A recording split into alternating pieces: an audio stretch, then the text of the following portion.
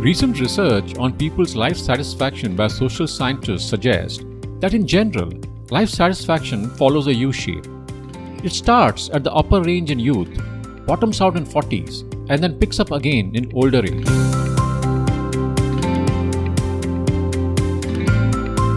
I'm Vinod Vadvani, and this is Life Acumen at Work. I'm a long-time executive coach who works with corporate leaders to help them in seeking new perspectives while focusing on tangible benefits to them and their organization. On this show, I share perspectives from the coaching conversations I've had with corporate leaders and the specific challenges they faced in their work life. On today's show, I will talk about a challenge one of my coaching clients, someone we will call Aisha Dhawan or AD, to protect her confidentiality, was facing in her well-paid corporate job. AD is a partner at a law firm with a successful career progression, starting with a degree from a top law school to becoming a partner at a large law firm. She acknowledged that at 40, she's done well for herself, but despite being successful, she felt anxious, with constant pangs of questions like, am I in the right company? Am I in the right job?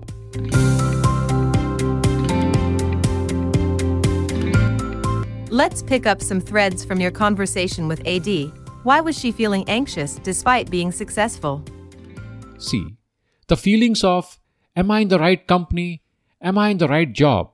Despite being successful in a career, are more to do with an overall sense of dissatisfaction at a life stage. Recent research on people's life satisfaction by social scientists suggests that in general, life satisfaction follows a U-shape. It starts at the upper range in youth, bottoms out in 40s, and then picks up again in older age. So, what are some of those specific things that start to get in our heads when we hit the 40s? Before I answer that, let me throw some light on AD's personal background, which may help putting it in perspective. AD comes from a traditional middle-class Indian family, which puts a lot of emphasis on education and conventional career growth. So it was expected of AD to pursue higher education and go to grad school at the very least. Adding to this expectation was a healthy sibling rivalry, as her brother had already completed a degree in medicine and was pursuing post-graduation to become a surgeon. Was there some kind of expectations pressure from the family which made AD to pursue her graduate degree?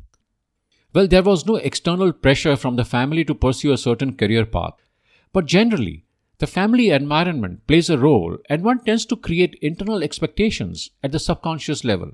For AD, studying hard in high school, going to a college, earning a graduate degree, and embarking on a traditional corporate career seemed to be the safest course of action at that time. So, what happened that made AD start introspecting about life satisfaction? See, not every successful 40-year-old introspects about life satisfaction. But the COVID pandemic has caused a lot of people to self-reflect to the point you ask yourself, where am I going? What am I doing? Is this really where I want to be? So that's where AD was during the last 2 years, seeking answers to the existential questions, which she never did earlier as she was too busy meticulously carving out and ascending her career path one step at a time. But I am sure there may have been similar inflection points while ascending her career path. What did that look like? Well, AD's inflection points while ascending her career path were mostly changing jobs and were primarily driven by the need to fill the skills gap to make her resume more marketable in general. And that aligned with a desire to learn, develop, and grow at that stage of her life. The question to probe was, what motivates her now? So, the whole skills gap piece and a more marketable resume in general motivated AD in the past. Was that still a motivator for her now? It seemed like not anymore, as AD was not quite clear what excites her now. So, for me it was important that I steer AD into finding what makes her tick now. AD is typical of many high achievers.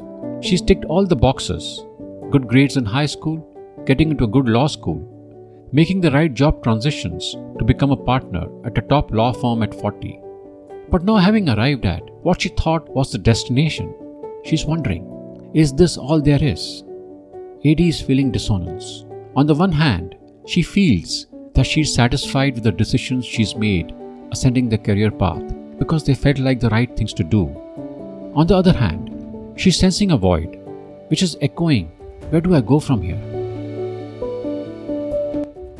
So, in prior years, AD's motivation came from the novelty and challenge of the new job, meeting smart people and the opportunity to work and learn from them? Exactly. That was the recipe back then. But now, in spite of having different job offers, she felt there was not even one which really motivated her. This was different from that in prior years of her career, where she felt motivated to try a new job, to learn something totally different. But now, whether the offer was to enter a new field or whatnot, they didn't excite AD, and she felt she was just going through the motions. It was important for AD to reflect on the fact that she had grown as a person and advanced in her career. Her recipe for happiness as it relates to work had changed.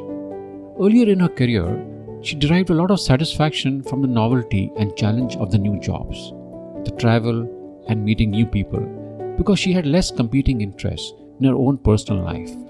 It was important for her to realize that over the years, her definition of job satisfaction had evolved. I prodded her to think in that direction by asking, how does she define success and whether she has achieved that success? What did AD's definition of success look like? AD believed she had achieved success whether it be on the yardstick of her six-figure salary or job title. She felt that she has had a very successful career that a lot of young women would aspire to have, as they looked up to her as someone who they wanted to learn from and emulate. She also said that if she hangs up her boots today, she can look back at her career with pride. So, from a professional standpoint, she felt successful and happy? Yes, but there was something missing in her definition of success, which I sensed that she too was searching for the missing link. So, I prodded her to define personal success. And there it was, as a flash of insight, as she told me that until now she was defining happiness from a career standpoint, which was a huge part of how she defined herself. She never thought on the lines that how can she make herself personally a bit more happy, as she was always in the race to get to the next point in her career.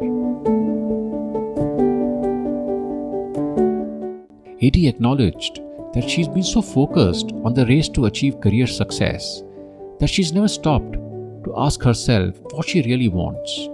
In a sense, she had been so busy running behind the external milestones, she never got the bandwidth to check on the internal ones.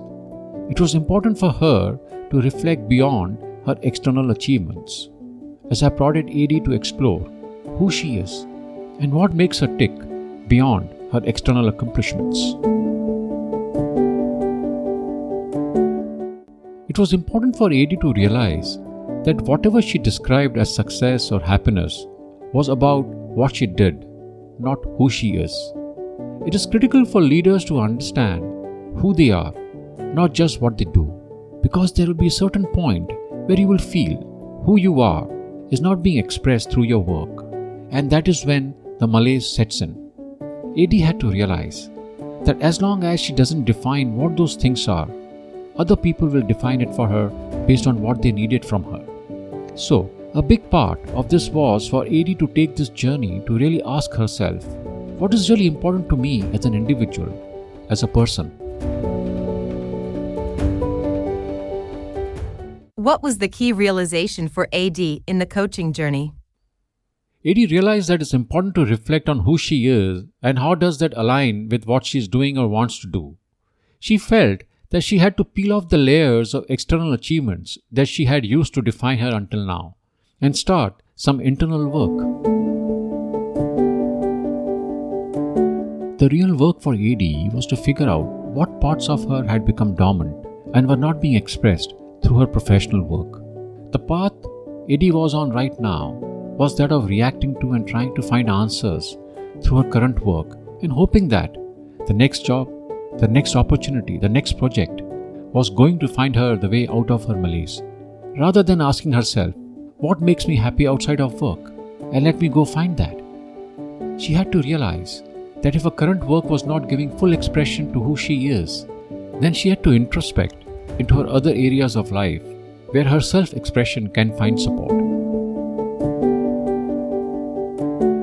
Eddie realized that she had spent her whole life until now changing the external, which even though gave her some semblance of success, had landed her right back in the malaise of, am I in the right company? Am I in the right job? So the thing which she had to focus on now was to strengthen the internal and let the internal drive the external. Let the external be a reflection of the internal rather than the other way around.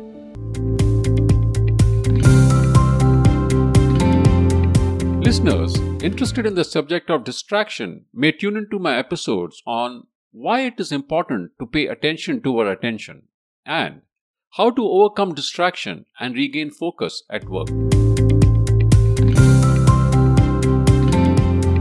As I wind up this episode, I would like to remind listeners that you can tune into all episodes of Life Acumen at Work on Spotify, Google Podcasts, Stitcher, Apple Podcasts, and iTunes.